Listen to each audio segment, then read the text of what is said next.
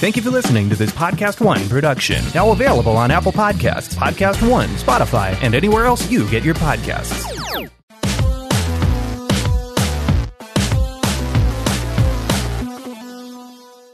Welcome to Real Jam Radio. I am Daniel, your host, and so happy to have you with us for this episode. My guest is Seerat Sohi, writer for Yahoo Sports and one of my favorite guests, and we talk a lot about the James Harden trade, shouldn't be a huge surprise there, and get into some other stuff that she's watching around the league, including the Suns and the Warriors towards the end, but we talk about the trade from the perspective of all four teams and what we expect to see moving forward. Lots of great stuff here. Hope you enjoy it. Thanks so much for coming on.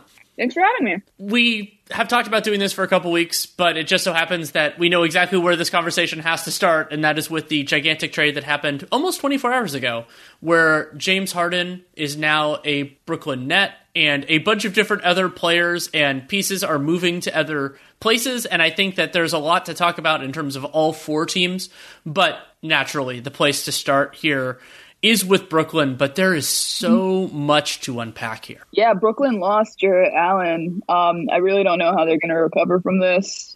Cavs sweeping in. By the way, I have to say, I know that's not what we're going to actually talk about, but the Cavs being the team that sweeps in and gets Jarrett Allen for nothing, did not have that on my bingo card. Really, really smart move by them. Even if it means they have a million big men, they're obviously going to make some trades. So I'm sure we'll get into talking about that. But shout out to the Cavs.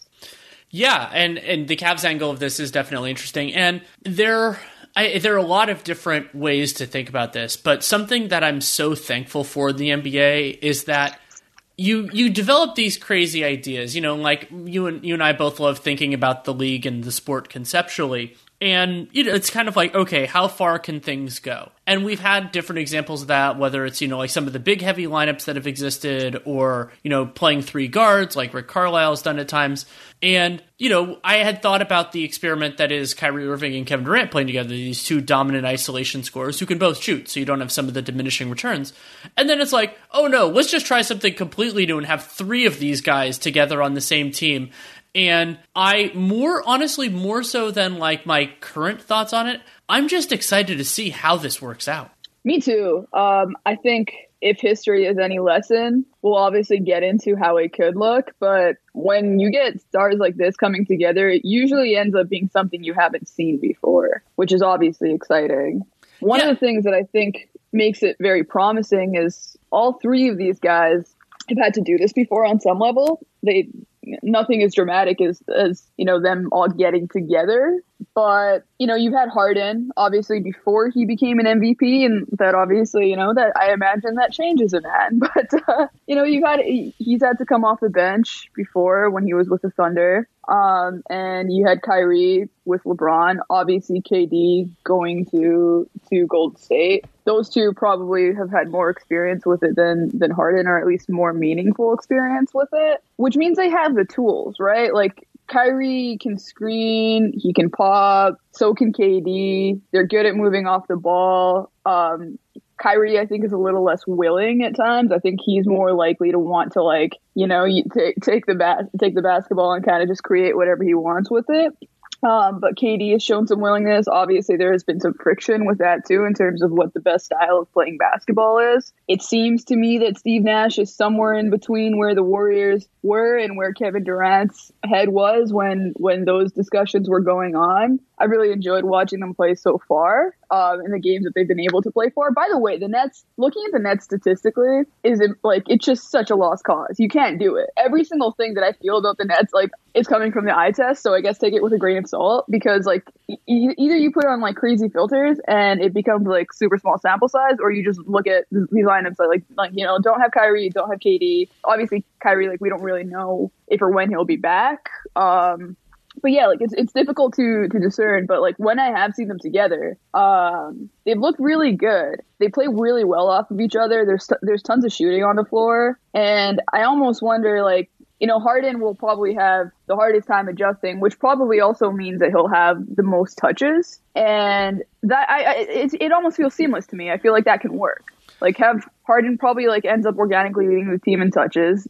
KD is great weak side, off the ball, screening. He's never really, I don't know that he's ever been probably actually with the Warriors, but with Westbrook and in general, KD has pretty commonly been a guy who hasn't had the most touches or the most looks on his team, despite being historically one of the maybe the greatest scorer ever, maybe the most unguardable guy I've at least personally seen from a scoring perspective. And I would obviously love to see more of that. Like I think there's just so much more to be untapped with KD. But he can do it. He's suited to it. Kyrie can if he wants to. Harden would probably have to do the most work, but there's enough, I think, malleability already built in with a lot of these with these three guys that I don't know. I'm optimistic. And they chose this. I think that's a big part of it too. Like they will probably want to make this work because this is what they wanted. And I think that's a part of it as well. I think that's a huge part of it. And you and I have spent time over the years talking about the kind of the interpersonal elements of basketball. And I think that those are extremely important anytime you have a lot of established elite talents come together. Now, like I've always thought of it that the two different ways that this can work. One is the players kind of grew up in the league together. So you could think about the early Oklahoma City Thunder as a version of that, where they weren't as good as they became. And so you develop friendships and interpersonal stuff. And so you're willing to sacrifice for each other. The early OKC guys are an example of that. The Warriors are an example of that. And then you could argue Spurs culture, Heat culture to an extent are examples of that too, though they've changed things around. It's a little bit different. And so that's one path is like you grow into larger roles. Bill Simmons used to use the example of like famous bands that grew up together, like the Beatles and U2. I think that is a model. The other one that is exceedingly important, and that's where you were going with this, is where the players choose each other. And I think that there is a level of accountability that comes with that, of basically like, hey, you got what you wanted, and you had to have known that was going to involve some modification and some sacrifice. And the fundamental challenge with that approach over time is you could sometimes forget that a little bit more. Like it's not as ingrained in you because it wasn't done over time. It just happened in a moment, whether we're talking Miami's three guys or the Clippers, we'll see what happens there or anything else. And so it's going to be fascinating because you have all of these players who basically you can only split the ball so many ways. You can only split the touches so many ways. So how will they handle it? Not only now, like I think it'll be fine in the immediate just because it's it's driving the car off the lot. It's the honeymoon period, all of that. But a year and a half from now, when Kevin Durant and Kyrie Irving, let's say it's those two guys, just like, we're so good, why are we spending all this time watching James Harden dribble? And there will be inevitably those times. And so how these three forces and the coaching staff and all the other players on the team respond to that later on, like how does this wear? How over time? It's an unknowable, I think, right now, especially with these three individual people, but it is so fascinating. Yeah, it is definitely unknowable. James Harden is the guy we don't know a lot about. I don't know much about what motivates him. I don't know, what his reasons are for playing basketball. I don't know why he wanted off the Rockets. I don't know if he enjoyed, dominating the ball or if he felt like he had to. There's a lot of different things that with Harden that we just don't know a lot about him. And I think that makes it a little bit difficult to assess too. But what we do know is that he wanted to join this team, and I think James Harden, I would presume that James Harden knows a thing or two about basketball. Like he will know that whatever he does in Brooklyn is not going to be what he did in Houston. That was going to change no matter what. So I think that's just something that I'm sure he understands that. Yeah, and I don't know how much Harden cares about legacy, but it is true that this is a chance to recast it. Now, we know what the next few years with the Rockets would have been. Like that, if whether he was engaged or not, that it would have, the team would have been decent, but not really threatening. I think that we got a pretty clear mark of that in the 2020 playoffs when they squeaked out a series against the Thunder and then got crushed by the Lakers. And you can be fine with that or you can not be fine with that. I mean, it's a very, that is, again, a very personal thing for James Harden. But now, in his early 30s, he gets the chance for a fundamental, I don't know if it's a second act, but it's a different act. And it will require buy-in from him. And that buy-in is, I mean, you think about the offensive end more because that's what all three of these guys are most dominant doing. But it's going to, at some point, involve some on the defensive end, too. And I'm so intrigued, but also just genuinely unsure how it's going to work on that end, because there's all this stuff that's happened over the last few years, and Daryl Morey and Mike D'Antoni get a lot of credit for building a team and building a scheme around the unique strengths of James Harden and trying to mask his weaknesses. Mm-hmm. There's only so much of that can happen now, even though Mike D'Antoni is a part of the staff, which makes this so interesting. Yep. And so reunited. Basically, there is this theory that has been going around that maybe it's not the only way that Harden can succeed, but the way that he can most succeed is with these very specific parameters. And now, 6 months after Mike D'Antoni coached James Harden the last time, and now he's an assistant, obviously, it's Steve Nash's team, they can't do that anymore. Now, maybe they can in certain lineups. Maybe Harden plays without the other two. Maybe they do some of that. And so we get to see all of these conceptions, all of these ideas that had persisted with Harden, and that's the only way he wants to play. You can't win that way, even though they got tremendously close to an NBA championship with largely playing that way when they had Chris Paul. And so all of that now, we're not seeing age 28 James Harden do all that, but we are seeing something pretty close, like assuming he can get his body right and everything else. And I genuinely never thought we were going to get to see this. That's it. Yeah. The question of how much James has to do this, that it's the only way to succeed, is the one that I'm most interested in, because I think that's one that the Nets will inevitably have to answer, and James will inevitably have to answer. Are there specific parameters required? Maybe. I think in Houston, probably, with the way that they play, especially if you want Harden to be taking all the shots and really carrying the entire load there on offense, that naturally means he will probably be playing a little less defense. So yeah, like they move like less than any team in the NBA. Right. And Harden doesn't move a lot. That's probably his biggest weakness on defense. It feels funny to say, like, yeah, he just doesn't like to move, but at the same time, he's a great post defender, and I don't think you really necessarily want to isolate against him, even in space, just because he's big enough that he covers a lot of space, and he's strong enough that he can kind of keep you, like, you're not really going to, like, barrel into him. And while there are going to be some speedy guards in the league, ironically, I think Kyrie Irving would have been one of them, that are gonna make life hard for him. There aren't a lot of those guys, especially in the East, actually, like that they really need to worry about too much. Like the NBA is just kind of going away from the small guard in general. It doesn't, like Steph Curry can give him a hard time. Damian Lillard can give him a hard time. CJ McCollum can give him a hard time. Those guys are in a different conference now, though. And I guess the point that I want to get to is that I don't think it has to be as concrete as whatever it was in Houston.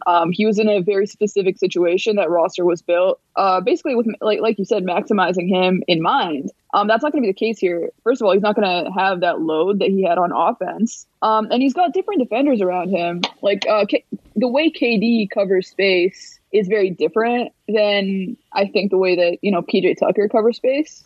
Not anything for or against those guys, both terrific defenders, but it's different. And I think you want to take advantage of that. I've been thinking about it in my head a little bit more, and I almost wonder, just having, obviously, the Nets switch a lot right now, so Harden can pretty seamlessly fit into that, but come playoff time, and maybe there's something they want to practice before they throw out, can you figure out a way to get a zone, like a matchup zone, where, you keep Harden in the middle? So it's like, okay, you want to take advantage of Harden? Sure, yeah, go ahead, but you're also going to do it in a way that our better defenders are going to be crammed as closely as possible to the ball handler. And you also, now you have to deal with Harden in the middle, which is a lot harder. Like, if you want to post him up, that's not very smart. You want to try a line drive.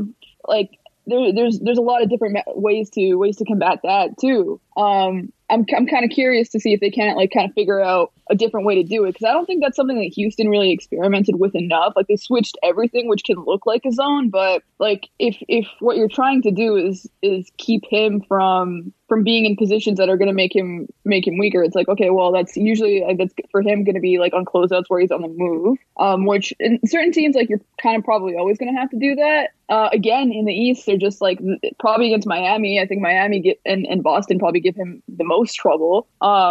Against Philly, you can figure it out. I almost kind of wonder what it would look like if you just have like James Harden guarding Joel Embiid straight up for a couple possessions. Like that'd be kind of interesting. Obviously you don't want him doing that all game, but it's a fun thought to think about. Like, hey, what would happen with that?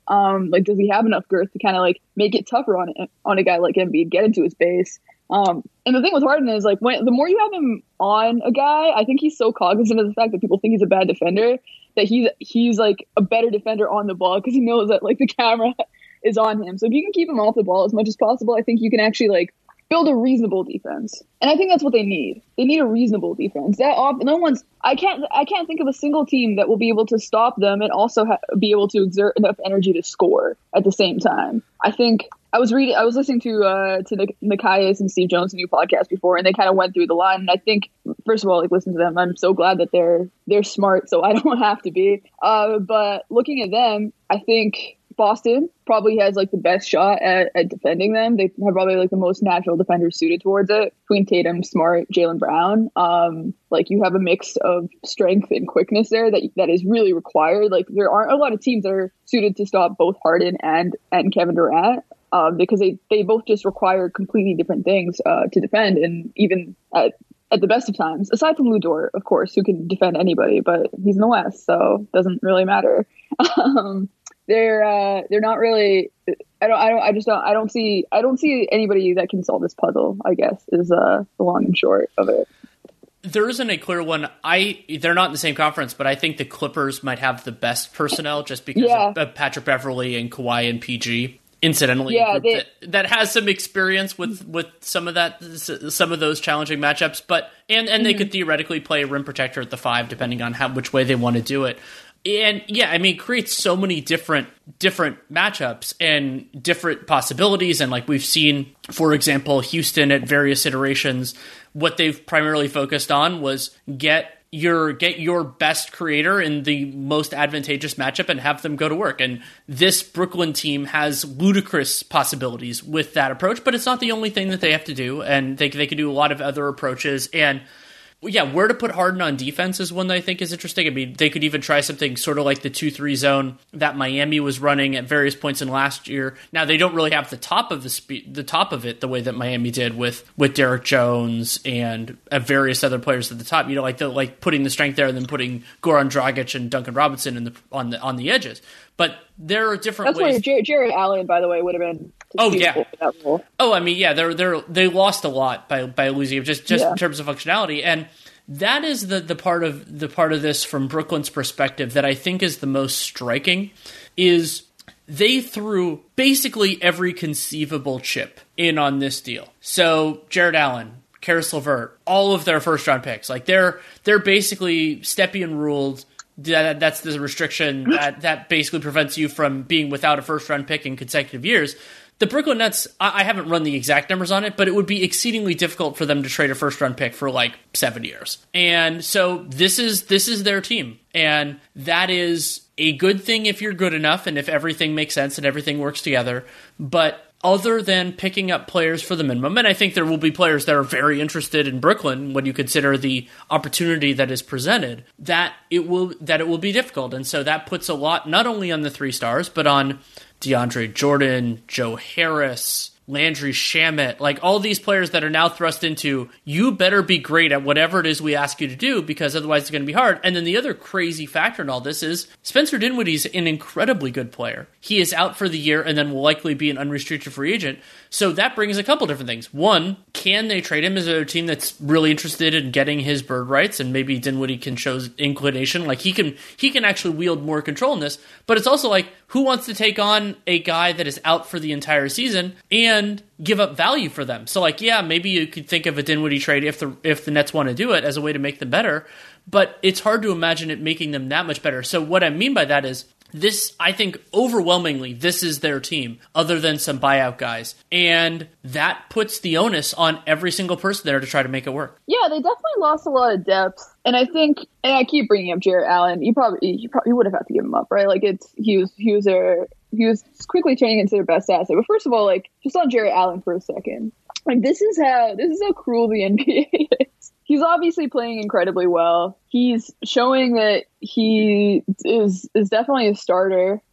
He's strong. He's versatile. He's exactly what you need if you're contending for a championship. He's starting to expand his offensive game. He's a perfect role man. And like the roadmap ahead of him just looks endless, right? Like, you're going to make a deep playoff run. A whole bunch of people are going to find out who you are. Like, it's going to catapult your value, and then you're going to be a free agent. You either you decide to stay because you want to, fight for a championship or whatever, and like, you probably have to take a pay cut. Or you go get paid somewhere and you probably make a ton of money. And now you're in Cleveland.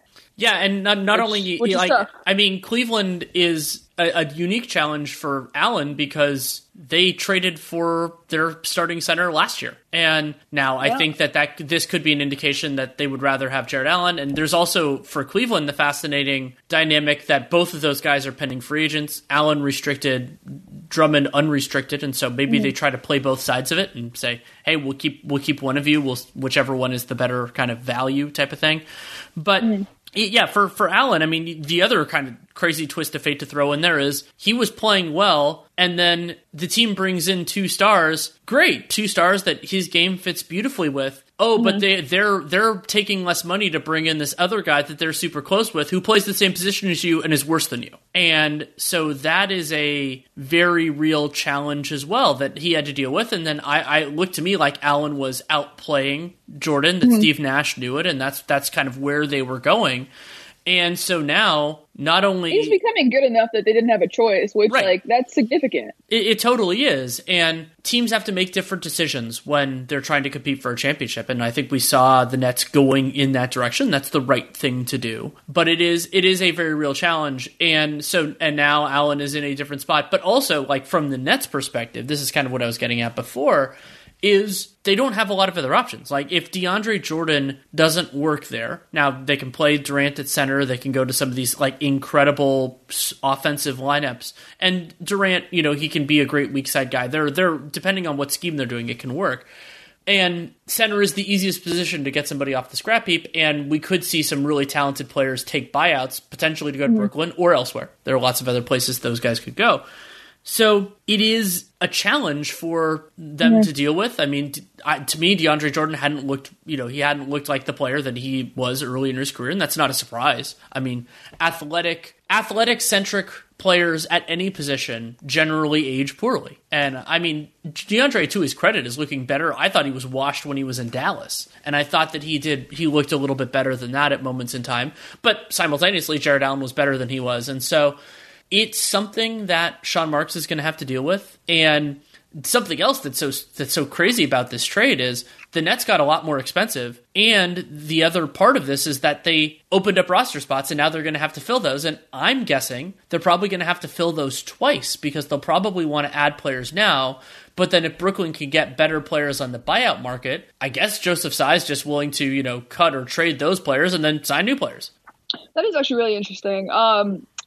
DeAndre, I don't mind him on this team just because I think you need depth because you need versatility. Like, I'm not one for depth for depth's sake, especially in the playoffs. Like, you realize a lot of those guys aren't going to play. But I think DeAndre will find himself having spot roles, especially as a lob threat. He's going to have a ton of gravity in the paint. Kind of in a similar way with like to the Lakers last year with JaVale and Dwight, where a lot of the times in the playoffs, like as things got later down the line, they couldn't play, but they were actually quite useful. I think, Dwight was quite useful in the Houston series, just as a third rotator in the paint. I don't know how DeAndre would slide into that role on defense, but on offense, at least, like when you have 3 perimeter-oriented players, it's good to have somebody who commands attention in the paint and you can throw easy lobs to. Right, and these guys can all pass. It's just a lot of it's easy, exactly, and they're bigger. Like other than Kyrie, like Katie and Harden are big playmakers, right? So they can play, they can kind of dominate vertical space, like again, like the Lakers did, which they're not, they aren't that same team this year. They're figuring. I mean, the Lakers are fine. Lakers are fine.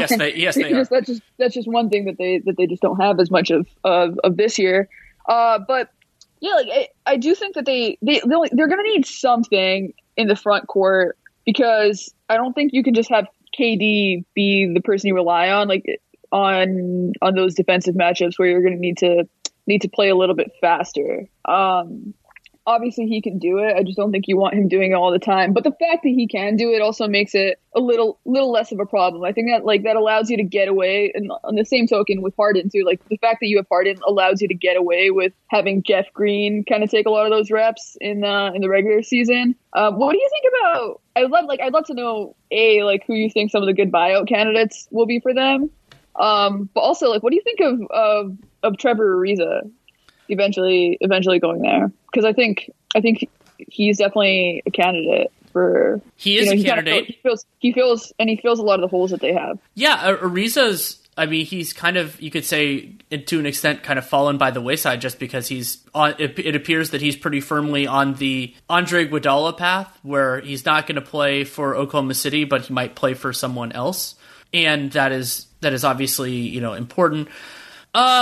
I haven't really gone through it yet. The part of the challenge, and so the way I always, when I do like buyout predictions, and as somebody who has written about the Warriors for a long time, this has been relevant for them for years, is what you're looking for in a buyout player is someone who is a pending free agent, obviously, like that's a mandatory part of it, but who also the quality that they provide is not relevant to their current team. And so the big challenge that is different for this season is that now 10 teams make a version of the playoffs. So how many teams are going to know by that buyout deadline? I'm not sure I know the exact date, but let's say it's like in March, just because everything's been pushed back. How many teams are going to know in March that they're not going to be one of the top 10 teams in their conference? And I think the answer is probably not that many. And I mean, so you could bring up maybe if the Bulls aren't good, Garrett Temple could make his way back to Brooklyn, and I think Temple, a capable defensive guard, but who can do more offensively than somebody like Bruce Brown. That could be an interesting option for them. They could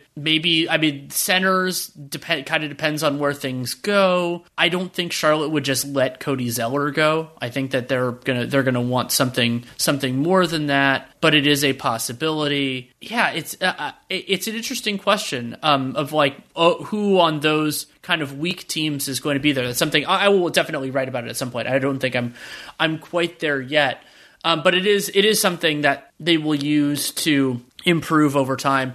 Let's take a little bit of time though to work through the other teams here, and let's actually, instead of starting with Houston, we can finish there.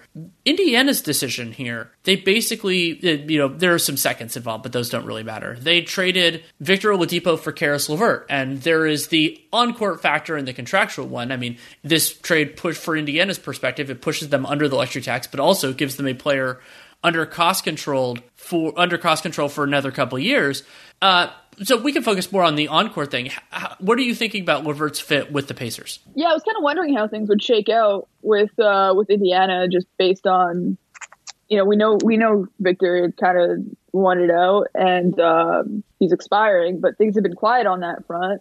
I think for the Pacers, it's great because you don't lose him for nothing, and now you have a young, budding, I don't know if you want to call him a star, semi-star, all-star potential one day type of guy that you can fit into this team, and I think it puts them all on the same timeline. On court, I'm curious to see how it works. I think there's definitely some dissonance with how Karis plays and how the Pacers play. They obviously move the ball around a lot. Sabonis leads the NBA in touches, and Malcolm Brogdon is not far behind. So just a lot of them and it's fast. It's not like either of those guys are holding on to the ball. It's a lot of dribble handoffs, and Sabonis is just such a fantastic passer.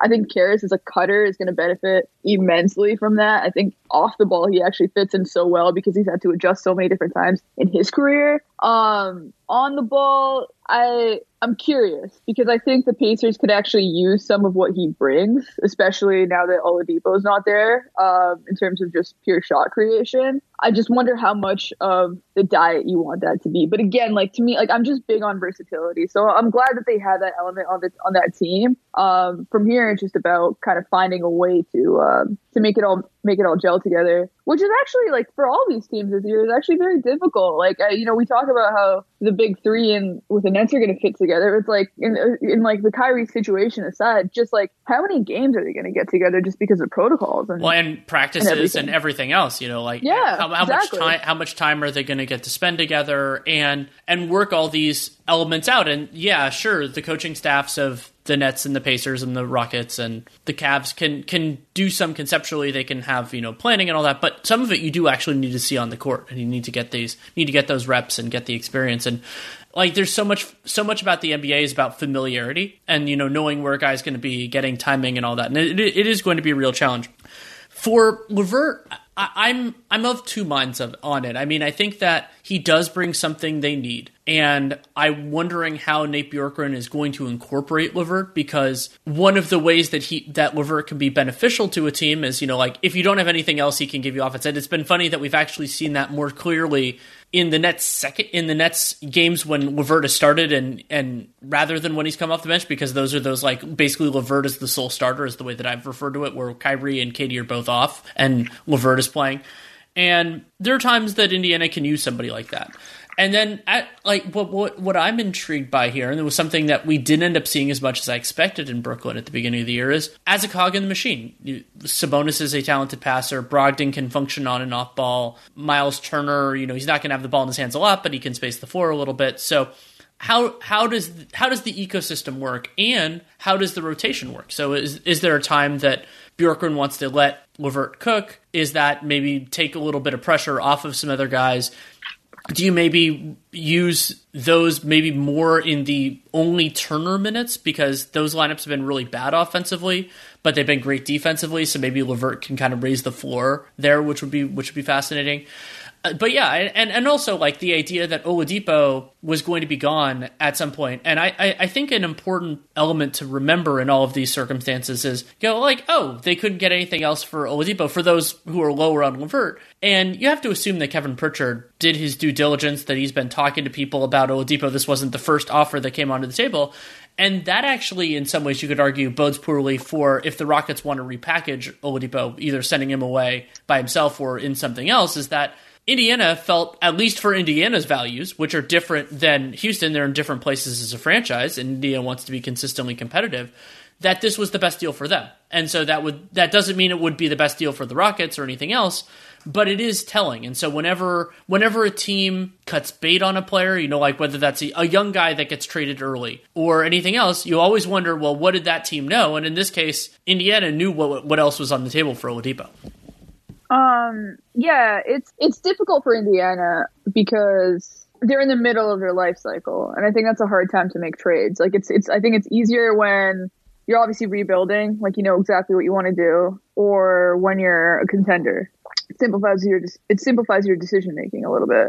For Houston, I think they're actually in a similar scenario, which doesn't make things easier on them at all, because right now we'll see how they'll play, right? I think they have a lot of potential to be a lot of fun. I think Oladipo might be just what the doctor ordered in terms of the start to the season for them. They'll be able to play more in accordance of the style that Silas wants to play, at least. Just, faster, defensive. Him and John Wall are going to, I'm sure they have a lot of potential to rack up steals. Christian Wood can run with them, can defend with them. I think they can be a lot of fun. But at the same time, there's no way that this team isn't going to be middle of the pack for a while. It's going to take some time to integrate, and they're already 3-6. So they have an uphill climb to the playoffs. And do you know if he'll stay? Do you know what if he wants to stay? Or do they even want him to stay? That's a good question too. I think it'll actually tell you a lot about what they value and what direction they want to take things in. Like, did they trade for Oladipo because they actually think he's better than Ben Simmons, or did they trade for him because they want him to expire and they want to save some money?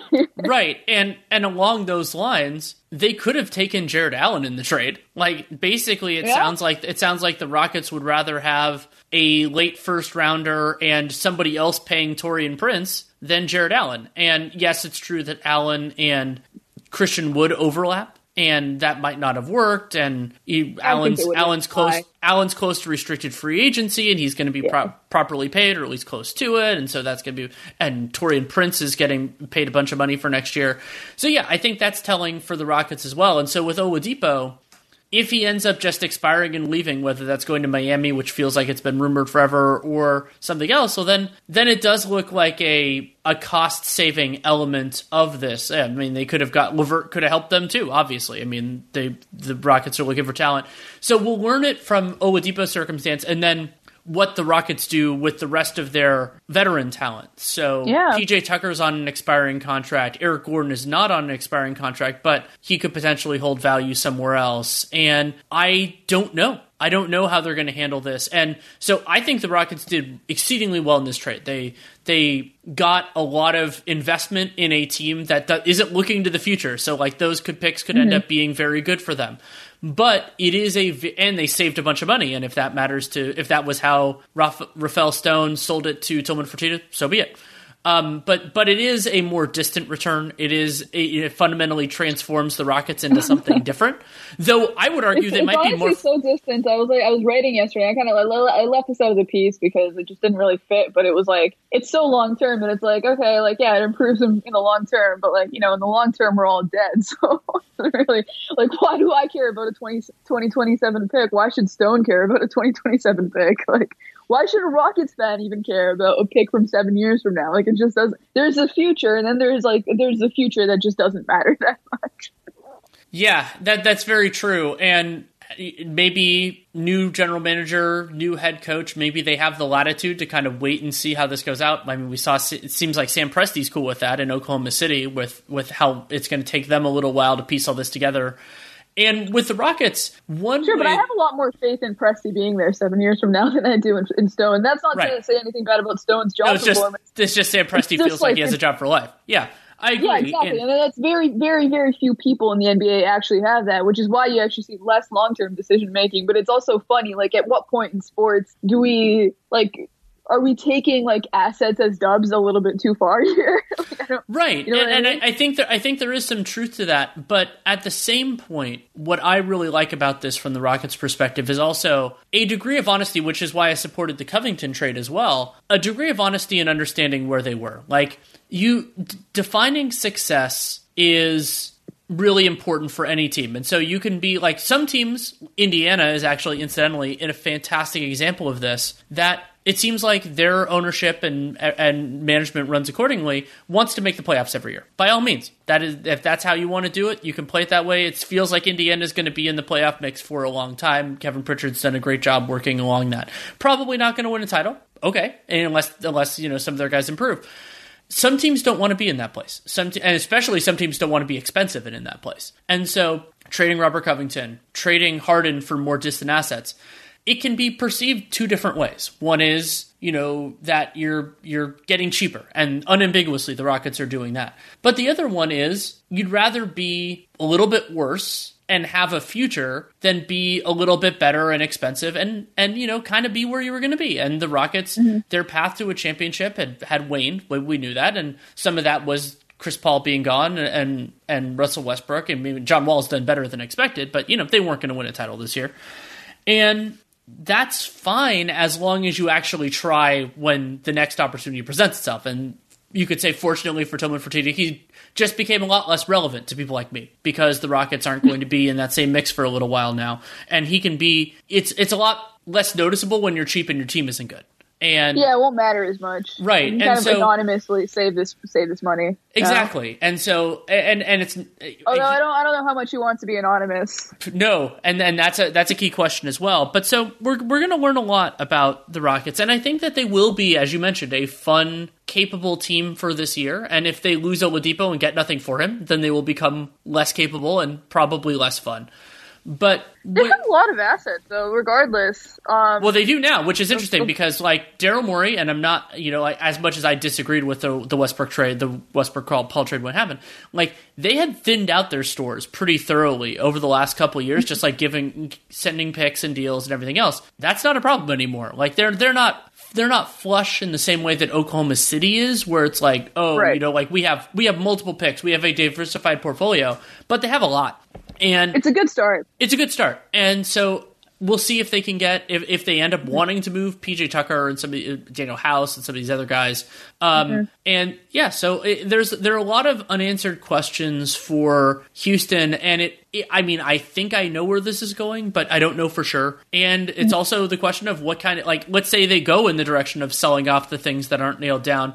What can they actually get for them? Because if it's like you can't even get a first round pick for PJ Tucker, then you're just dumping him. They're already out of the tax. I mean, it would save Fertitta money, but that would be really telling for me. And what happens with Oladipo and all these other things.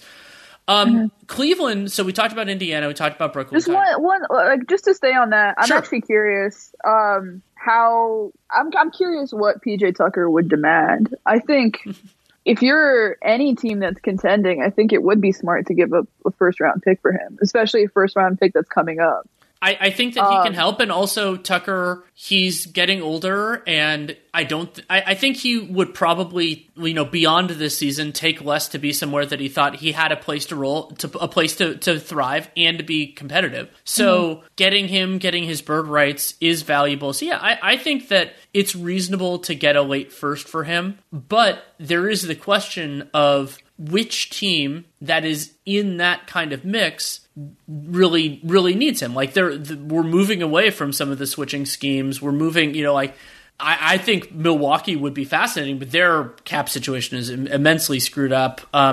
There's a theory behind it for a team like Boston, but like the Lakers and Clippers, I think they're pretty happy with the bigs they already have. So I don't know exactly where this goes, but with Tucker, I mean, it feels like somebody will come out of the woodwork because that's generally the way it works. I think it'd be interesting on the Pelicans, kind of depending on what they decide to do. They definitely need the spacing. I think they could use a little bit more, defensive versatility, hide Zion a little bit more. It'd give them a look. That's for sure. Yeah, and they have all the assets in the world, right? So it kind of depends what they want to do. I don't know if it necessarily makes sense for a team like them to give anything up just to get a guy that you really want if you're a contender, but. That team, that's a team where I think I'm interested to see what they do because, how good Zion and Ingram look. Their timeline, I think, is a little bit more, they can extend it. Those guys are very young. But it could come sooner than I think they anticipated. It could. And yeah, exactly. Like that's along the ideas of someone will come out of the woodwork. We don't know exactly who it will be just yet. You could throw out different ideas. And PJ Tucker fits within the Warriors disabled player exception for Klay Thompson. Would they give up another first? They have all these kind of they could even maybe trade out some of the inside of the deal that they have with OKC. That could be there are a couple different kind of scenarios there. So yeah, I one think, team. I also just one more. Sorry, I just love PJ Tucker. Yeah. One more team that I think. Well, two more teams actually that I think would be really interesting for him are Utah and Phoenix. Sure. Utah, I think, could definitely just use we have the Gobert discussion of playoffs every single time, right? Like how useful is he on pick and roll? They could definitely use that defensive versatility. I think they could with the personnel that they have. Once you take them off the floor, it's really, really easy for them to switch. If they have somebody like Tucker, and same with Phoenix, I just think that they could use it. I think a lot of teams could use him. Dallas could use him too. I mean, if they could. You talked about versatility, like they could play when Porzingis is off the floor. They could go to some really different lineups. They have a lot of defenders now. Yeah. Oh my god, like Dallas between him and DFS, like that they could really put the clamps on. I mean, they could. And the approach. If you're Dallas, you're looking at it like, okay, we did not beat the Clippers last time. Why didn't we beat the Clippers? It's because we didn't have DFS just wasn't enough defensively. I think Tucker might be a piece that gets you there. Right, and Dallas in the early, in the offseason, they had this deliberate approach of not wanting to keep their powder dry for 21, and Giannis hadn't signed his extension, and all that made sense. Now this class is a lot weaker. Maybe they pivot. There are a couple different ways that Dallas could do so, and get guys that that don't have to be a part of the team next year, but that if things work out, you can bring back, and Mark Cuban will spend money. And so PJ Tucker could be a path there. Another guy who could be a path there for Dallas is Victor Oladipo, and theoretically, maybe they could bring him in. We don't know exactly what Houston's vision is here, but having Oladipo and then having bird rights, theoretically, if the Mavs could get Oladipo without, and then they could retain Josh Richardson. There are a bunch of different avenues that this team, like it could be a Tim Hardaway Jr. and asset for Oladipo play. So then that still saves for the money. Hardaway has nothing guaranteed. Now, there's a risk involved in that. We don't know how Oladipo, what the fit would be and everything else. But there are a lot more things that are kind of on the table now for some of these teams than were before. And then one quick, just dropping a pin in this, I don't want to dwell on it too long, is both because it takes Harden off the board and because of the price that Brooklyn gave up, the Wizards are looking pretty good if they end up making a decision to trade Bradley Beal at some point in the next year, because he's a very good player, and there are teams that are interested in him. There are teams that Bradley Beal makes more sense on than James Harden, even though James Harden is a better player. So, and everyone just showed their hands right now. Right, exactly. So I don't know exactly how that's going to work out, but it is another data point about this is how much it costs to get stars now. And even you could use the Drew Holiday trade. The Bucks gave up a bunch to get Drew Holiday, and so that is leverage that Tommy Shepard can wield. That is no guarantee that you will get that price, and at some point, if they want to move him, they'll have to make a decision. But it's just something that they have to square up, and I'm wondering what Washington wants to do. And I've criticized them for years. I think that there's been this lack of acknowledgement by Ted Leonsis and his deputies, the GMs, at whether that's Grunfeld or Shepard. There's been a lack of acknowledgement about where they were. But at the same point, if he's willing to be in this kind of mix, then I guess more power to him. That's one of the things that I was thinking about yesterday. I don't know that star trades have ever gotten more close to equal value. You look at Anthony Davis, obviously the Lakers do that one over and over and over again, but I think so do the Pelicans as well, right? You don't usually get an upcoming star of Ingram's capability when you trade a guy like Anthony Davis. And that, it says nothing of everything else that they got in that trade, from Lonzo and Hart to future assets. And obviously, like you mentioned, the Drew Holiday trade, the trade that we just saw go down with Harden. It's interesting. And I think a lot of it comes down to the fact that teams are looking far more at each other's timelines. I don't know if people are trying to fleece each other as much anymore when there's so many people that you could actually do a mutually I guess a symbiotic deal with, Yeah, and I think Indiana's an interesting example of that here, where they thought Paul George, and also they thought LeVert made more sense for them than Oladipo, and the Rockets felt differently, and so neither side. I don't think this is necessarily a disagreement in who's good and who's not. It's just, okay, this player makes more sense for you than for us. And Cleveland getting in on Jared Allen, you could conceive as being a part of that too.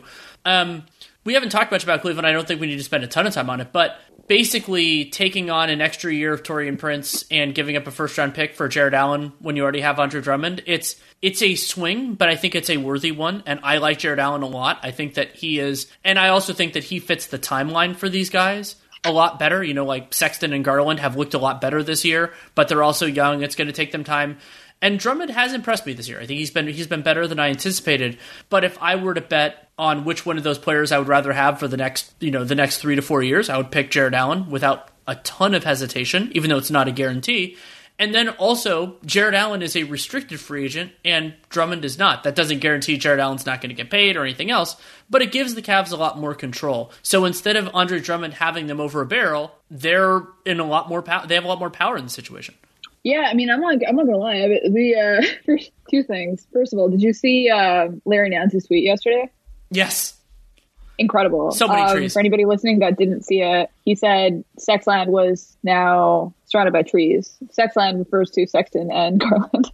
is just also amazing. I haven't gotten very deep in the weeds with the Cavs yet. I'm not gonna lie to you. It just, they were obviously last on my list. Apologies, but they're obviously like they're kind of like a mini version of the Houston situation where you see why they did it, but it still doesn't really get them in a place that makes sense. So it means that something else is probably coming, but this opens them up to have a little bit more versatility in like whatever they do in the future. Right. And having options is valuable. And, Taurean Prince, incidentally, Tony Snell, I think, is another example of this, of a player who we think about them more as a bad contract than as a potentially useful player. But Taurean Prince, useful piece for them to have in the rotation. And the Cavs need more talent. And Cleveland is in a very specific spot. We don't see trades like this happen as often as I think they should, which is the Cavs didn't have a lot of spending power in 21 anyway. Like, there wasn't really a way that they could get there. So instead, taking on a little bit of money for a player who can help you and using that taking on money to add Jared Allen, that's a really good piece of business for them. And it's entirely possible that they just got a better center for 21, 22, and beyond at a cheaper price just because restricted versus unrestricted. So that could end up even being better for them too, is that like maybe they get something for Drummond if they want to trade him, not that they have to. So yeah, I think I don't love this for the Cavs. They did give up a lot in terms of future spending and giving up a first round pick, even though it's not going to be a good one. So it's not like they got Jared Allen for free. This is not the Zubats situation with the Clippers. Yeah. But it is still, I just think like when you look at how good Jared Allen is, like what pick is going to really end up being as good as him? Right. And I think being as young and still having a ton of potential as well. Yeah. So, I mean, we've already talked for a while, basically about an hour, but let's jump a little bit around the league. What's really been striking you so far this year?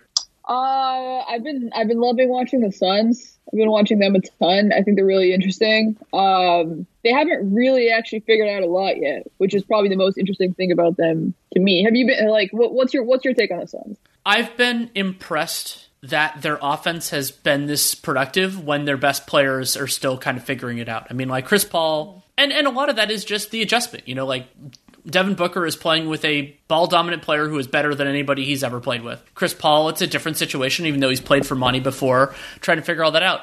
Part of it is just that Mikal Bridges and to a lesser extent Cam Johnson have just been insane, and like they're hitting every shot imaginable, and that will help a team look a lot better. And Phoenix, their defense has been totally capable, and if my feeling is that if they had a better backup center, though now that Charge is available, they're just going in a different direction, and more power to them. Like that can work too. But I've been impressed with them on both ends of the floor. I was talking with Seth Partnow kind of in the early part of the season, and they're just a totally, like, even if the like point differential and some of the stuff tones down a little bit from here, they're just a totally capable playoff team that could end up being more than that. I think of them right now as a team that could win a round, but probably not two, because you think in the Western Conference, in order to win 2 rounds, you have to probably beat one of the Lakers or Clippers, and I wouldn't expect that from them. But also, that's fine. Like that would be like what the description that I just gave of the Phoenix Suns is such a massive win for that franchise compared to where they were. Like, oh yeah, they could win a round in the playoffs. Like that assumes that they make the playoffs and then are competitive enough that they could actually beat another team. That's fantastic. Oh yeah, I mean this season, like it's funny, they're almost playing with house money. Just with the fact that like the trade was obviously a good idea, right? Like it really. I think like Devin Booker is an interesting example right now. He's not scoring as much as he was before, which is probably good. He's turning it over a ton. Yes. I think that's just getting used to everything. I haven't seen anything that's like, oh yeah, he's just being reckless or anything. He's trying things, right? I think it's tactical. I don't think it's because he's just being reckless. Like I think they're trying to get him to expand his playmaking. And I think it almost reminds me, it almost feels like they're kind of trying to build like a version of the Rockets, but with more movement, like with more, like not as stagnant, but like a lot of, you have 2 guys that can drive the ball and you have a lot of shooters by them. I think you have to fix that a little bit because I think you can definitely outstretch Booker's playmaking ability, which is it's pretty good already. Like let's not like absolutely. I don't want anybody. I'm a little bit wary of criticizing Booker because Suns fans really like him. I love Devin Booker. But yeah, I think you can stretch those out a little bit. I think the extent to which some of the plays that I've seen have tried, it might be a little bit far fetched for him, at least this year. A lot of, just cross court passing between too many defenders that just like, he's just not there yet. There's like some James Harden level reads that he's trying to make. And it's like, that's those, there's a reason that's preternatural and also takes a lot of reps. But at the same time, like, him expanding his game is obviously a good thing for Phoenix. They need to work Ayton in better though, because they're super streaky. And that's because they rely a lot on 3-point shooting. Some nights it's going to go really well and Mikal Bridges is going to have a career high. Other nights he's going to score 9 points and you're going to wonder where your offense is going to come from. I think having a lot more balance would be good for them. And also they have a guy that can do it. Like, you don't want to just forget that you have DeAndre Ayton just because, you're trying this new method. It's good to modernize, obviously. And like, he's moving in a good direction with the game in terms of his development. They have like a good mix of I think mid-range jumpers. You probably want to have a few less, but when you have 2 stars like Chris and Devin, like, you get it, and you need that balance, and let them do the things that they're really good at. And Ayton on some level too. But I think slowly they're going to start to be able to integrate like what the skill set of the players that they have is. That goes with Chris too. They're not really running a lot of pick and roll. I think that would solve problems for both those players. And from there, like, that's what really excites me, because I'm watching them and they're already good, and it's like, you haven't even figured anything out yet. Yeah, and that's generally where I am on them, and also them starting out a little bit more capable. Also, some of that is just before the rash of postponements that they're dealing with right now, they've had more players available than, let's say, like Dallas. Like, Dallas has been missing all these guys due to injury, and Denver's had some challenges as well, and PJ's missed, feels like the whole season to this point, though that's not true. And so getting out to a strong start, and something that we won't fully be able to ascertain yet, but seeding is going to matter. We just don't know exactly where you want to be, and how much home court is going to matter, because some of that will depend on whether fans are allowed in the stands and all that, which we don't quite know yet. I know that you've been watching the Warriors as well.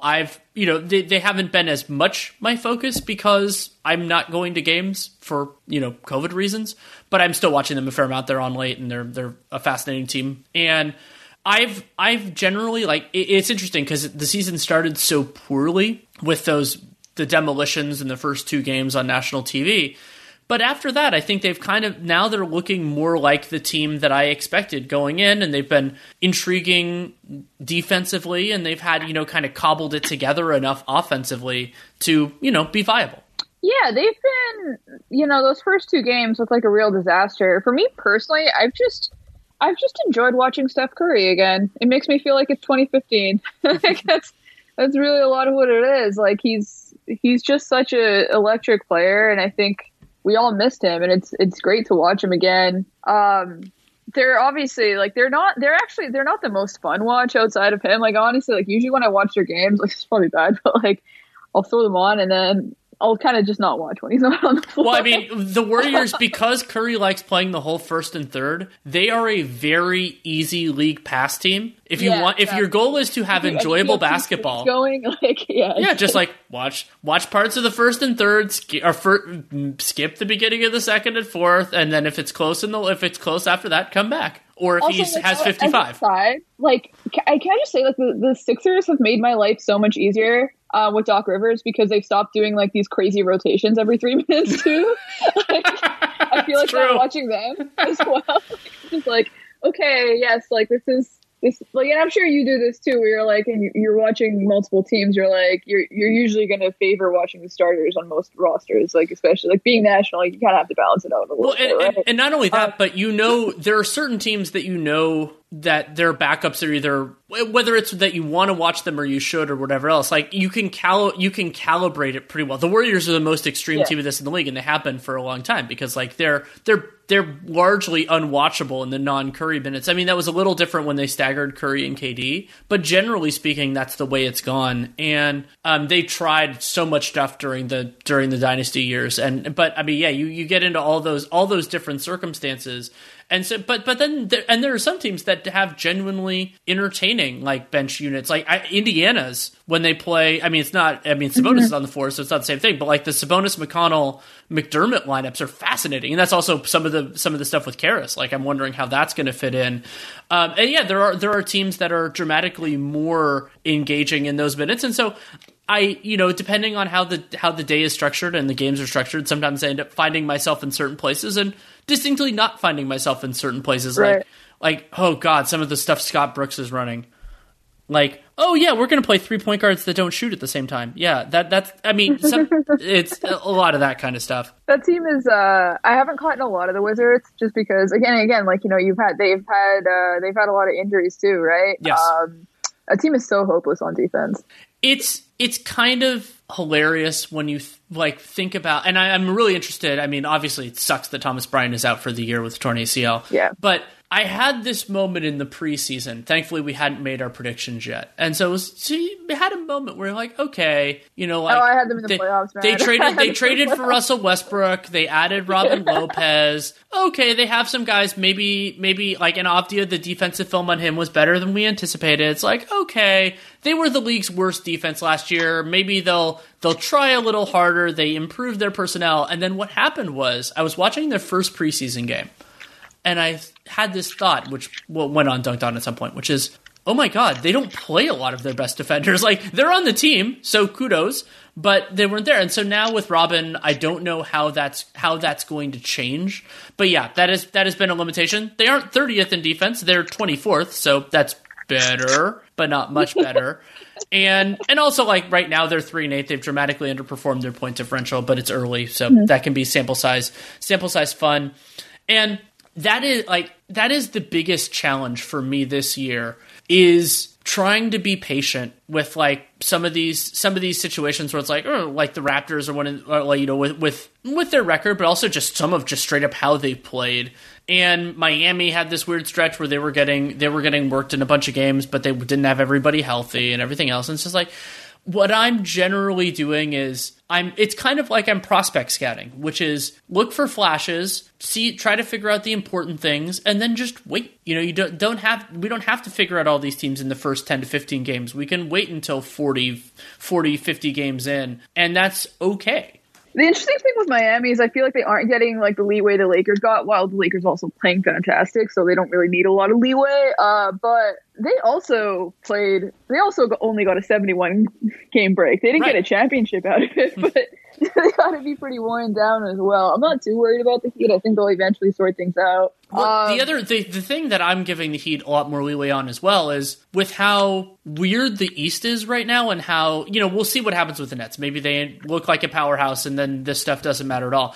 But Miami can have the confidence that they can beat whoever is thrown in front of them. So if it ends up being that, they stumble a little bit and they get the 5 seed, and so then all of a sudden you're facing the Bucks and you're facing them in the second round. Okay, big whoop. Did that before. Done and dusted. And if they end up that they're the 6 and they have to face Boston or Philly in the first round. Okay, that's fine. I think that it's a confidence that typically only happens when a team has won championships. Like there are a couple different examples of that. Like the Warriors were the 2 seed one year, and I don't think they particularly cared about getting the 1. It was just, they wanted their guys to be healthy and right and everything like that.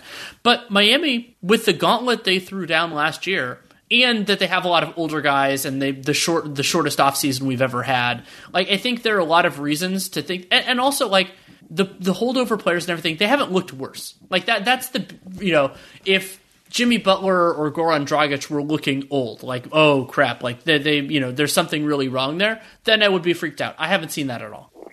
Yeah, exactly. Well, I mean, I'm sure there are a bunch of other things we could discuss, but I don't want to take up too much of your time. So thank you so much. Thanks for having me. Thank you so much to Seerat Sohi for taking the time to come on. You can read her excellent work at Yahoo. You can also check out Dunkbait, which is a new project that she's working on, which is very cool. She actually has a piece on the Draymond generation that is going to be coming out. I believe it's on Friday. Really excited to read that. She and I talked about it a little before it aired, and I forgot to get to it on the podcast, and that's my fault. And also, of course, if you don't already, you should follow her on Twitter at Seerat Sohi, SeeratSohi. Love having her on. And this is a very fun time in the NBA now. There, of course, looming clouds and everything else, but there's a lot of real intrigue on the court, and whatever games are played, we will appreciate them here. And of course, you can check out my other work. Nate Duncan and I do Dunked On public episode Sunday night / Monday morning, and then that's the public episode, and then Prime only is the other 4 days, kind of commute days is the way you like to think about it. And of course, we did a Harden breakdown, but a bunch of other stuff too. And also, Nate and I are doing League Pass Digital. We're doing one broadcast a week. For Martin Luther King Day, we're actually doing an early game. We're doing Blazers Spurs, which is at noon Pacific, 3 p.m. Eastern. So for people who have different timing availabilities, it could actually be really good for you. It's also a national holiday for those in the U.S., so many of you will have it off. You can watch that game with us. Also, written work at The Athletic, working on some 2021 stuff. Also did a collaborative Harden breakdown with Sam Vecini and Seth Partnow, both of whom are regular guests on this podcast. That was really, really fun and enlightening, and over 6,000 words. And my own